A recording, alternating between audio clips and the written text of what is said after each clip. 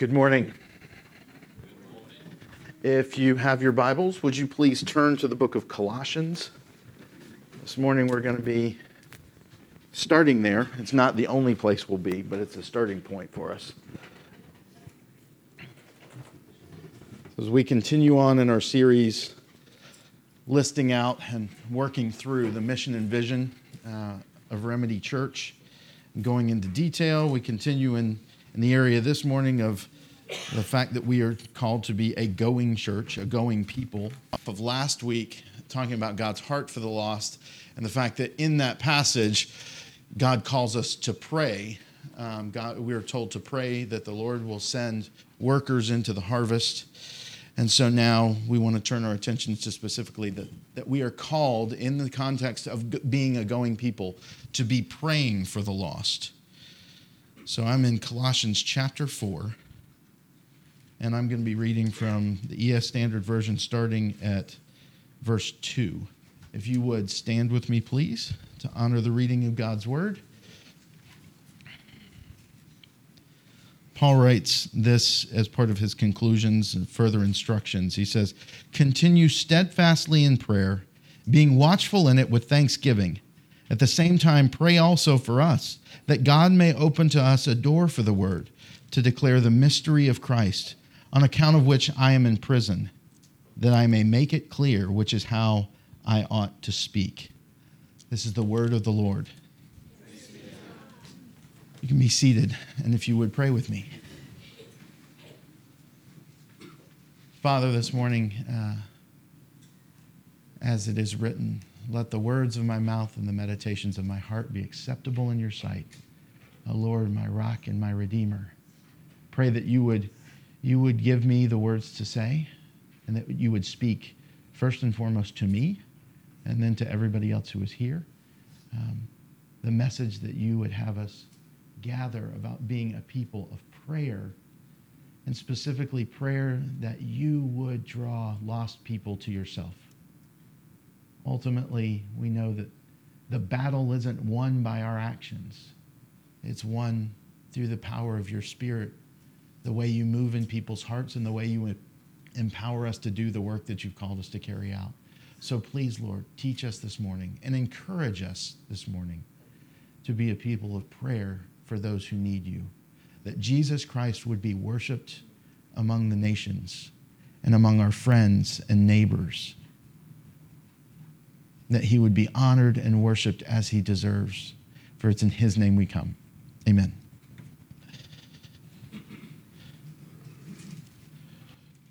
One of my seminary professors, Dr. Douglas Kelly,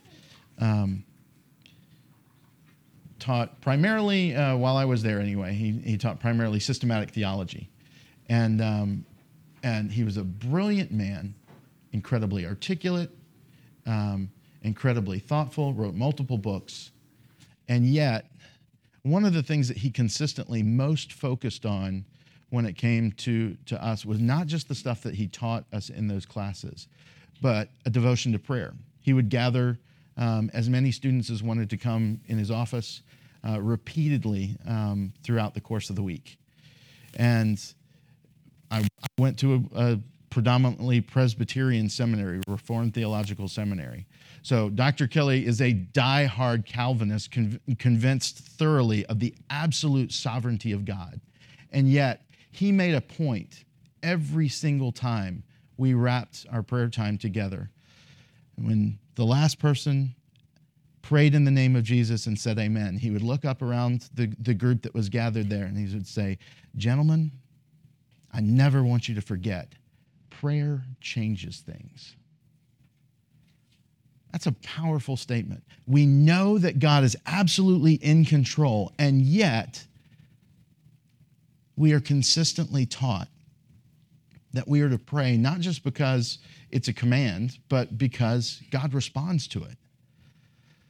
It is a wonder that he does, that he listens to us, and yet it's something that we're very clearly taught. And in the context of and intercede on his behalf so that the message of the gospel would go forward. So this morning we're going to dig into a few of the things that he references here as kind of guideposts for us, reminders for us about how to conduct our prayer life when we're praying for lost people. The first thing I want to look at is the fact that he encourages us. He calls the Colossian church, and through them, us, all believers, to be persistent in our prayer for the lost. He says at the very beginning, to be steadfast. To be steadfast. And it goes with the fact that he says to be always watching. It's part of our watchful life that we are aware of the world around us and we are crying out to God, but that we are to remain steadfast in prayer, never giving up. That's the message, that we are never giving up in prayer. One of the things that I love about this is, again, that we can be steadfast because of one true and certain thing, is that God listens to our prayers and he answers them. He responds to them. And it's woven throughout the fabric of Scripture. In fact, one of the most challenging things about working through passages to cover this topic is that you don't have a lot of direct, specific prayers recorded in Scripture where Paul is, or Peter, or any of the disciples is specifically praying for lost people. Not in so many words. It's referenced a lot. Paul talks about in Romans how he desires the lost of Israel to come to faith so urgently, so earnestly that he would even be willing to be condemned to hell himself if that meant more of them would come to faith. There's other places where it talks about the fact that they were praying, but we don't have record of a lot of the specific prayers that were prayed. But we know it's woven throughout the course of Scripture. And always because the confidence is that God is listening. We have tons of messages throughout the pages of the Word. And so I'm going to bounce around to a few of these, because every time we cover one of these points, one of the things that I want us to remember is that God hears and responds, and we can be confident of this. So the first thing that I wanted to look at is in terms of persistency in prayer, is that God points out through Jesus' own teachings that we can trust that God listens to us if we are persistent and faithful in our prayer life. In Luke chapter 18, he covers this very well. He tells a parable about a certain widow who was going to a judge seeking help in her case. And the judge is unjust. Says there was a certain judge who neither feared God nor respected man, and there was a widow in the city who kept coming to him and saying, "Give me justice against my adversary." For a while he refused, but afterwards he said to himself, "Though I neither fear God nor respect man, yet because this widow keeps bothering me, I will give her justice, so that she will not beat me down by her continual coming." And the Lord said, "Hear what the unrighteous judge says. And will not God give justice to his elect who cry to him day and night? Will he delay long?" Speedily in this context is in God's time frame, not necessarily ours. But the point is, he says that God is far better than this unrighteous judge. And if the unrighteous judge will listen to the widow's claim, then how much more will God listen to our requests? But even beyond that, I intentionally left out the first verse, because if you needed it more explicitly stated, it says in verse 1, "And he told them a parable to the effect that they ought always to pray and not lose heart." God says, pray, cry out to me with your requests, bring your concerns. I will hear them. I will answer them. So as you think about lost people, be confident that God responds. And within that, I also think that one of the reasons why God asks us to be persistent in our prayer life is so that it builds that trust in the waiting. We're called to sit in the circumstances that have brought us here. In this case, the people who you know or who are on your heart who need to meet Jesus. And to enter into that place where you are calling out to God, you're not yet seeing the fruit, but you are still crying out to him, believing that he will answer your prayer. We're called to live in this tension where we sit in the need. And it's not an easy place for us to be, is it? It's hard to pray and not receive the answer that we want. And it's hard to have our hearts beat for someone else's salvation and not yet see it come to pass. It's hard to be close to them and be in the middle of their lives and continually see them not accepting, but instead pushing God away. It is a difficult tension, but I think that is one of the reasons why we're called to persistent prayer, is that it gives God the opportunity not just to work in them, but it gives God the opportunity to use that prayer life to work in us, to stand in the middle of the need, to live in the presence of that need. And it does a few different things. In the circumstances of our persistent prayer, just like last week, we talked about God's heart for lost people. The more we spend time in that prayer, it encourages us to continue to see them, to continue to feel their lostness, to continue to be torn in the same way that God is grieved over the lost. When we begin to reflect him, it forces us, in a sense, really, to build a confidence that says, I will believe you even when I can't see the end. Even as the prophet says, even if there's no crops in the barn, even if there's no cows in the stalls, like everything falls apart, I will still trust you.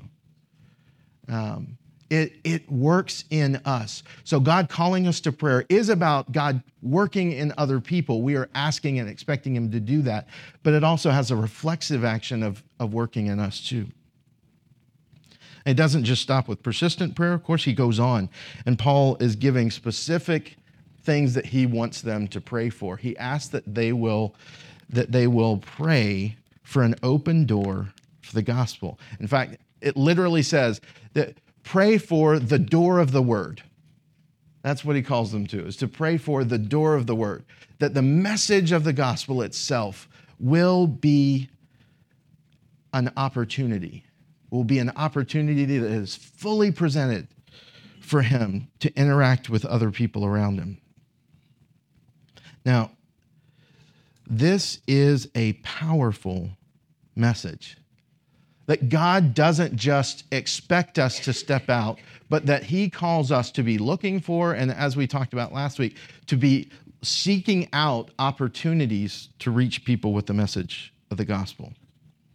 But that through that, even a few weeks ago, as Scott mentioned, that through that, all of this work has to be empowered by the Spirit. And so we are crying out to God.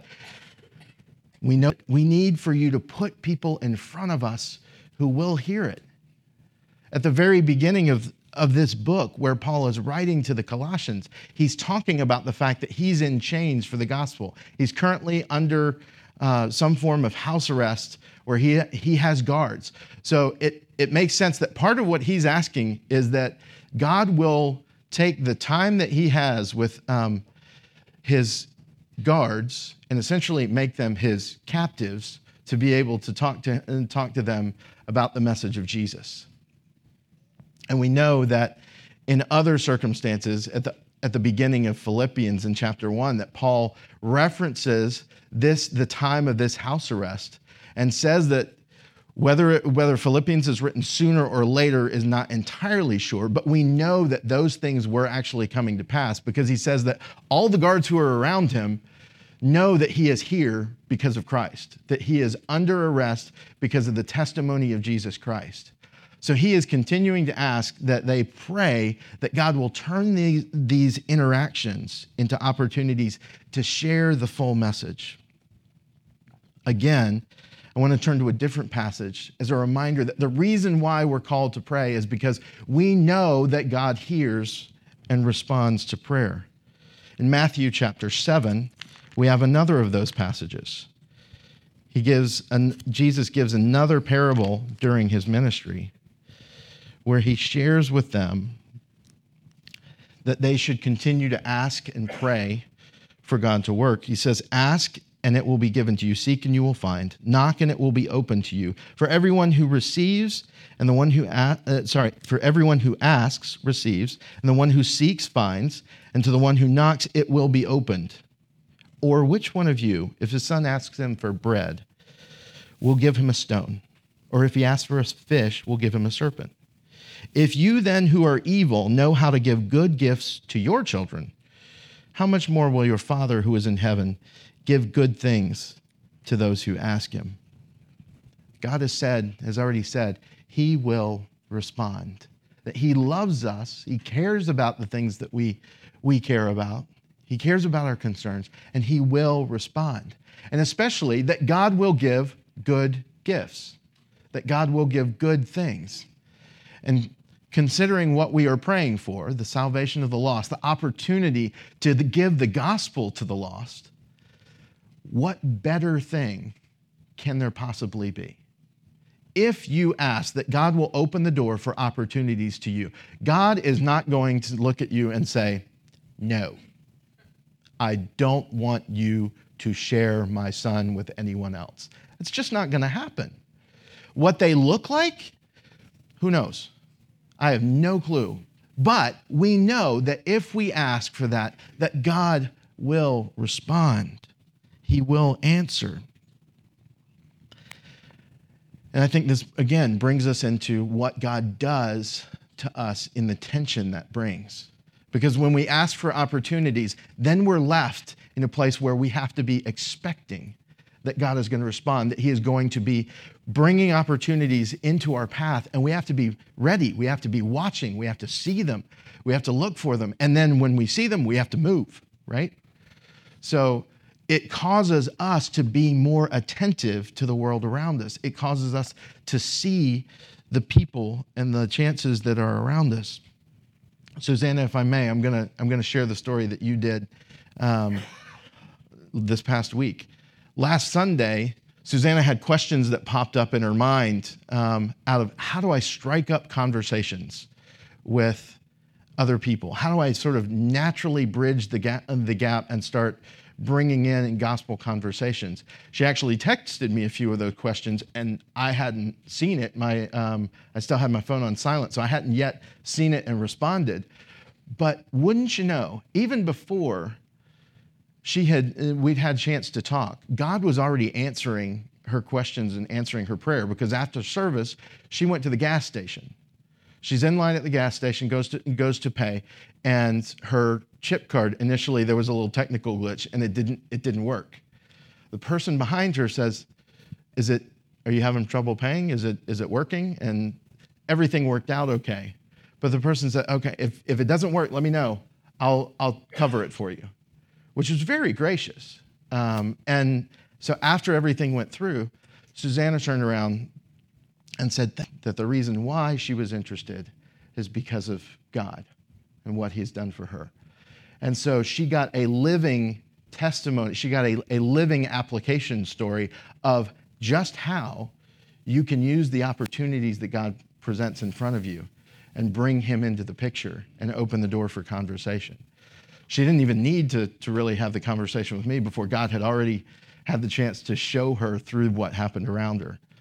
And so that is something that I believe we can be confident in doing. As we step out in faith, God's going to put those circumstances in front of you through a person in need, through a person who asks a question, or through a person who responds to a question you ask.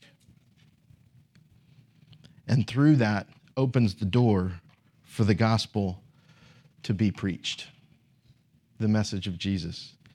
Well, of course, it makes sense then that Paul immediately transitions from that prayer request, that God would present opportunities, to then saying, okay, if and when God does present opportunities, then I need you to also be praying that God will allow me to speak clearly.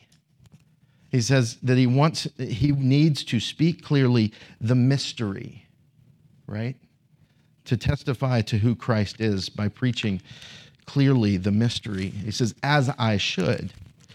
Well, if there's any question, he opens the book of Colossians by talking to them about the mystery. He says, "Now I rejoice in my sufferings for your sake, and in my flesh I am filling up what is lacking in Christ's afflictions for the sake of his body, that is the church, of which I became a minister according to the stewardship from God that was given to me for you, to make the word of God fully known.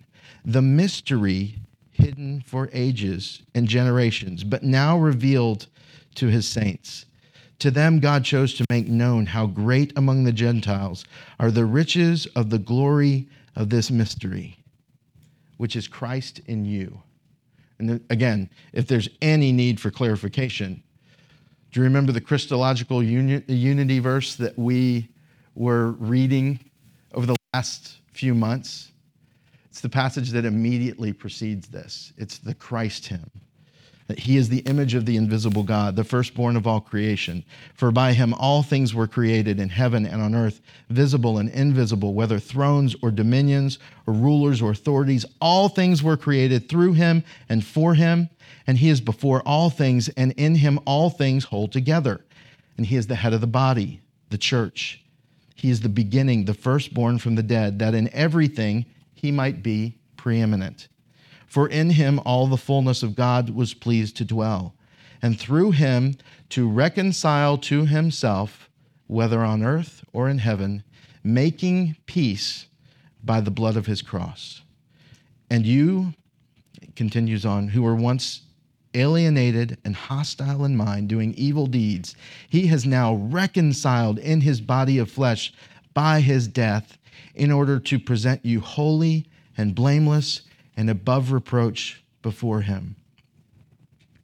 So really, without them even necessarily realizing it initially, he has explained the mystery of Christ to them already, and then declares that that's the purpose that he was given. So now in chapter 4, when he's saying that I want to be able to explain the mystery, I need to be able to speak it clearly, we know what he's talking about. There's no question what the mystery is. It is Christ crucified and risen again for us, to redeem us. Sins forgiven, washed clean, because his blood takes the place of our blood before a holy God. And so he wants to explain it clearly. And again, I want to remind you, for those of you who had those kind of questions that we talked about last week about what are some of the barriers to reaching out with the gospel, questions like, how do I explain, can I explain it clearly? Am I going to say the wrong thing? Yes, there is preparation that we need to do. Yes, there is work that we need to do to learn how to share the gospel effectively. But at the end of the day, what we should have confidence is the fact that if this is God's message, that God will stand behind it and will empower us to do what he has asked. In Luke chapter 12, we have one of those places explained again very clearly.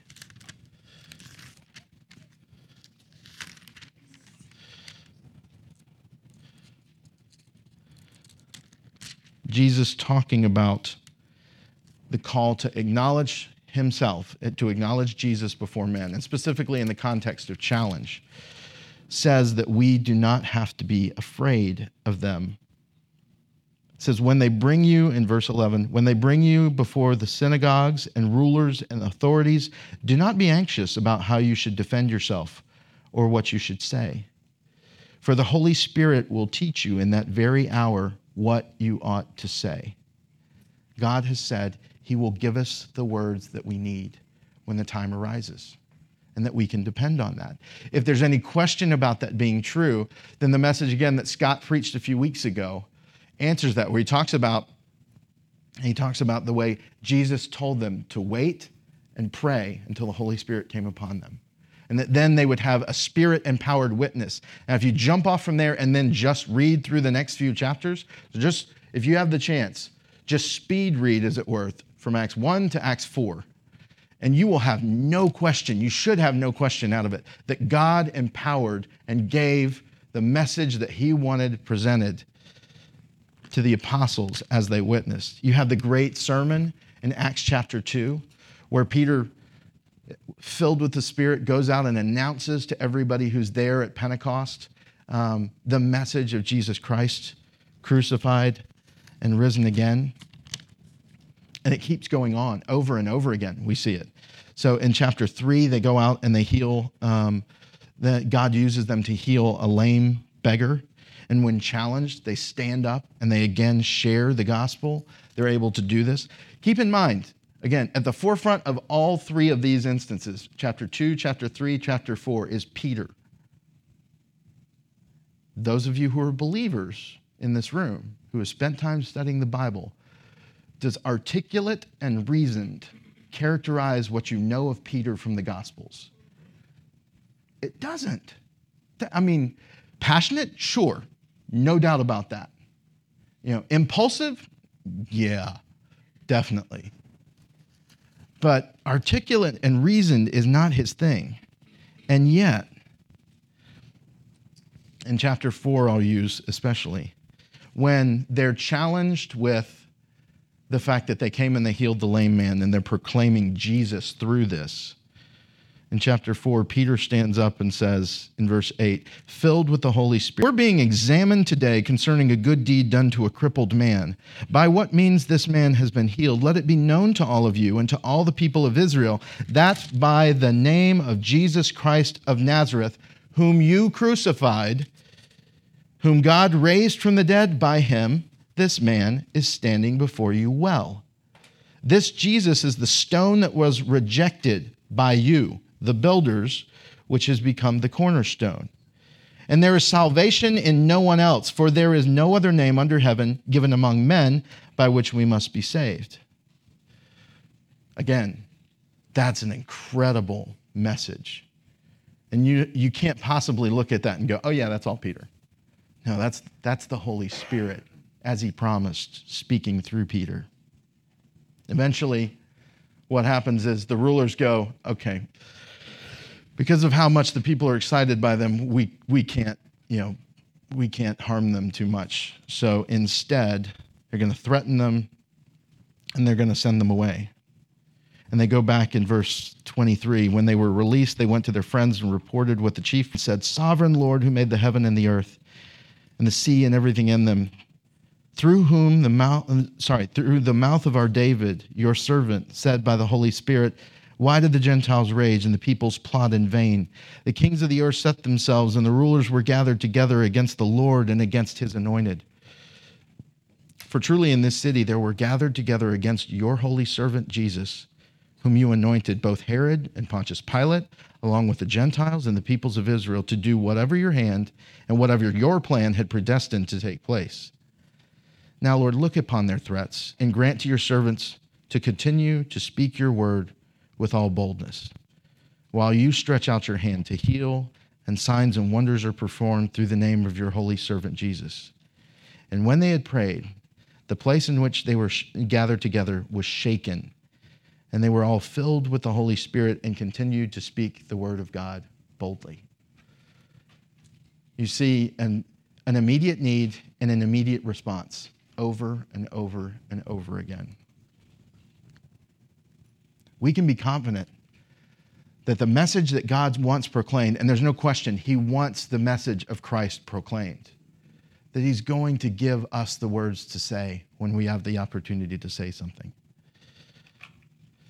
And again, I think it also gives us an encouragement as we work through this prayer time, as we are praying for God to help us to speak clearly. It causes us to live in the message of the gospel. It causes us to saturate ourselves in the word of Christ himself, so that as we are praying, we are distilling the message. We are distilling the reminders of what it takes, so that when the opportunities present themselves, when we are called to speak, it is fresh on our minds. So our prayer life actually strengthens the quality of our witness, not just the opportunity of our witness. So we can pray persistently. We can pray for God to give us opportunities. We can pray that God will give us the ability to share the message well. You notice what's missing? Anybody see what's missing in here? He never mentions pray that people will accept. Does that seem strange? Because it did to me the first time. It's just, wow. It's amazing that he asks for prayer, but he doesn't ask for prayer that people will accept. And I think the reason is simply that, one, he knows he's not in charge of any of that. He has no, in a sense, it's not that he has no stake, but he has no power in whether they accept. He does have agency in whether he prays consistently. He does have agency in whether he looks for and sees and takes opportunities. He does have some agency, some measure of agency in whether he communicates what God has given him to say. But he has no control whatsoever over whether the person responds in faith to Christ. That's not what we are called to do. It's not saying that we shouldn't pray for people to come to faith. But I think it's a pointed tool for us of reminding us that that's not our responsibility, is whether or not they accept the message. I still think very true, especially, I can't tell you how many, if we are doing this faithfully. I can't tell you how many, and I can't tell you which individual ones or when, but I can tell you because we don't have to, he doesn't have to specifically mention it, because there is an assumption that people will respond in faith. Again, last week when we covered Matthew chapter 9, pray to the Lord of the harvest. And the implication is because there is a harvest coming. All it is waiting for is people following the Spirit of God to step out into the field and reap it. Again, we don't know how many, don't know which ones, but God is at work. And so we can be confident that when we pray to him, as we pray to him, that he is going to respond. Last week when we talked about God's heart for the lost, I used the image of a target, an archery target. And I want to go back to that idea. So if you look at the target, and remember that if you weren't here, then I'll go back through it. So if you look at the centermost area of the target, it covers those who are your family. The yellow area is your family. If you look to the next concentric rings out, you would look at things like friends. If you go further out to those who are neighbors and coworkers, further out, acquaintances, strangers, and then even at the widest levels, the people who we pray for who I may never meet, I may never have direct contact with, but I know about them. I know other people are working to serve them with the gospel, so I can pray for them. It's a point of indirect contact where I'm interceding on behalf of them that they will receive the gospel through someone else. All of those people that we can be praying for, all of that time, there's no shortage of how many and how much time we can devote to prayer with these people. So I would ask, has the Lord in the last week, has the Lord put anybody in particular on your mind? Has he been encouraging you to pray? And have you responded? Have you been faithful in praying for those people? Have you thought any more about it? Or did it kind of, sit in your mind Sunday morning and then get swept away by the course of the week? If it has, then I'd encourage you, revisit those questions. Think of those people.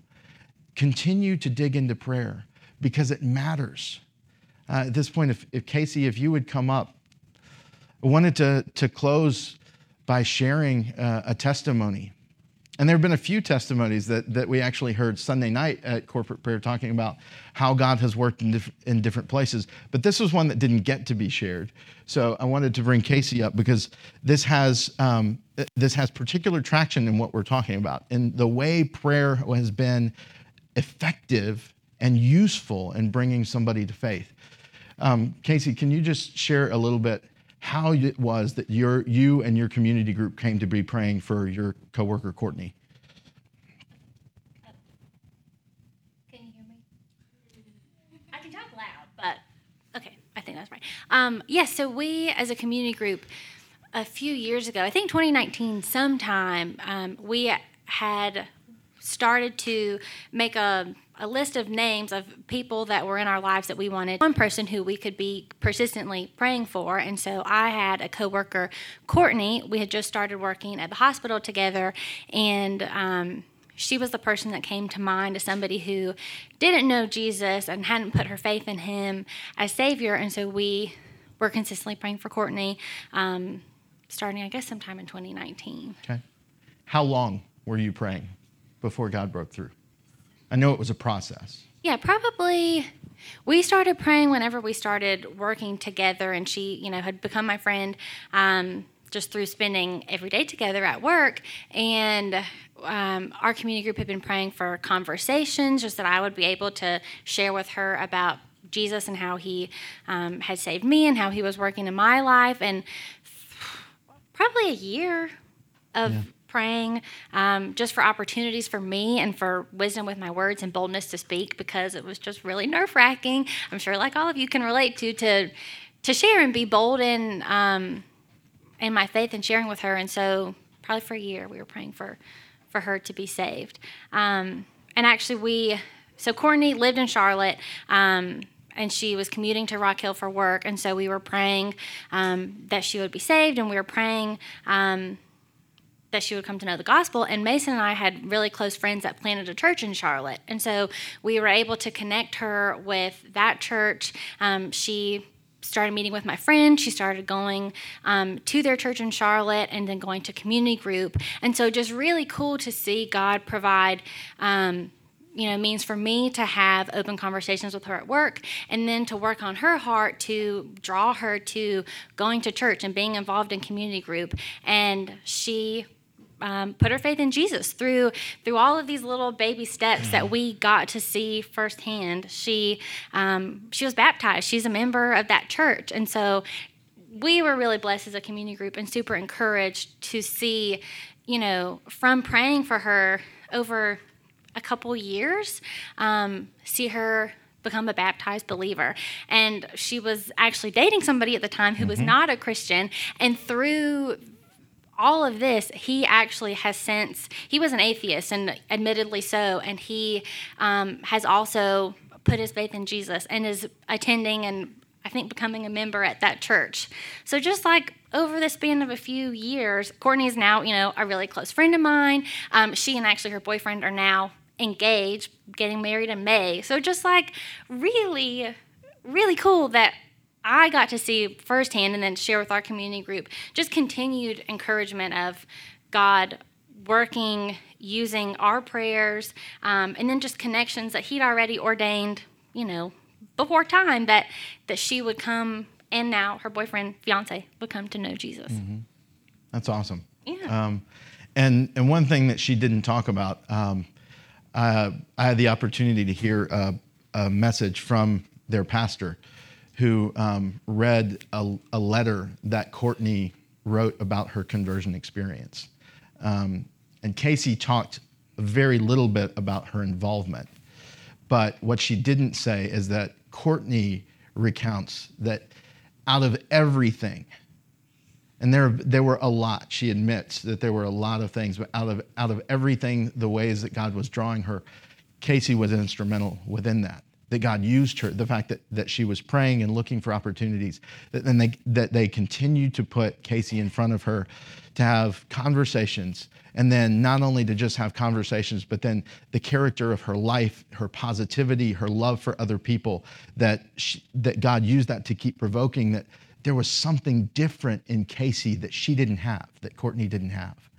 And then to the extent that when COVID hit and her roommate at the time got sick, that you offered and live with you, which I'm sure, right? And I'm sure, and she was blown away. This person who's just a coworker just said, "Come live with me until you can get back into your own apartment."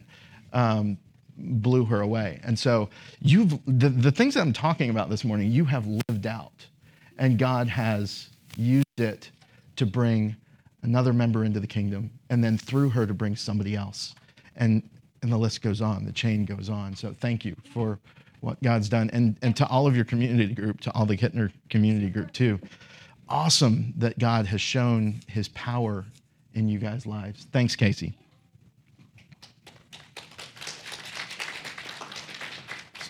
It's worthwhile to clap, isn't it? It's honestly, there is nothing I can say after that to top that. If you're struggling with the concept of prayer, that should light a fire to say, I don't want to give up. So let's just pray right now that God will endeavor or will help us to do that. Father, thank you so much that we are not alone in this, that you didn't give us a mission and then step back and say, do it, because we couldn't. Thank you instead that you empower us and you go with us, that you remain the God who tabernacles with us. And that as you call us to pray for the lost, you're there with us, that you will speak to us as we're praying, that you will give us insight, that you will give us hope, that you will give us ideas, you will give us opportunities, you will give us the message to share, and most importantly, that you will give us yourself. And we pray that, and we trust as well as pray, that through us you will give yourself to the people we contact, to the people we share the gospel with. It's what we want. It's what we desperately want to be a part of. And I know, Lord, that in this world, the hustle and bustle, the manyness and muchness in this world can crowd out the deeper and more important things. Help us, Lord. Help us to see the value and the incredible worth beyond measure of you and of your ministry. Use us, Lord, we ask. In Jesus' name, amen. This time we want to transition to the taking of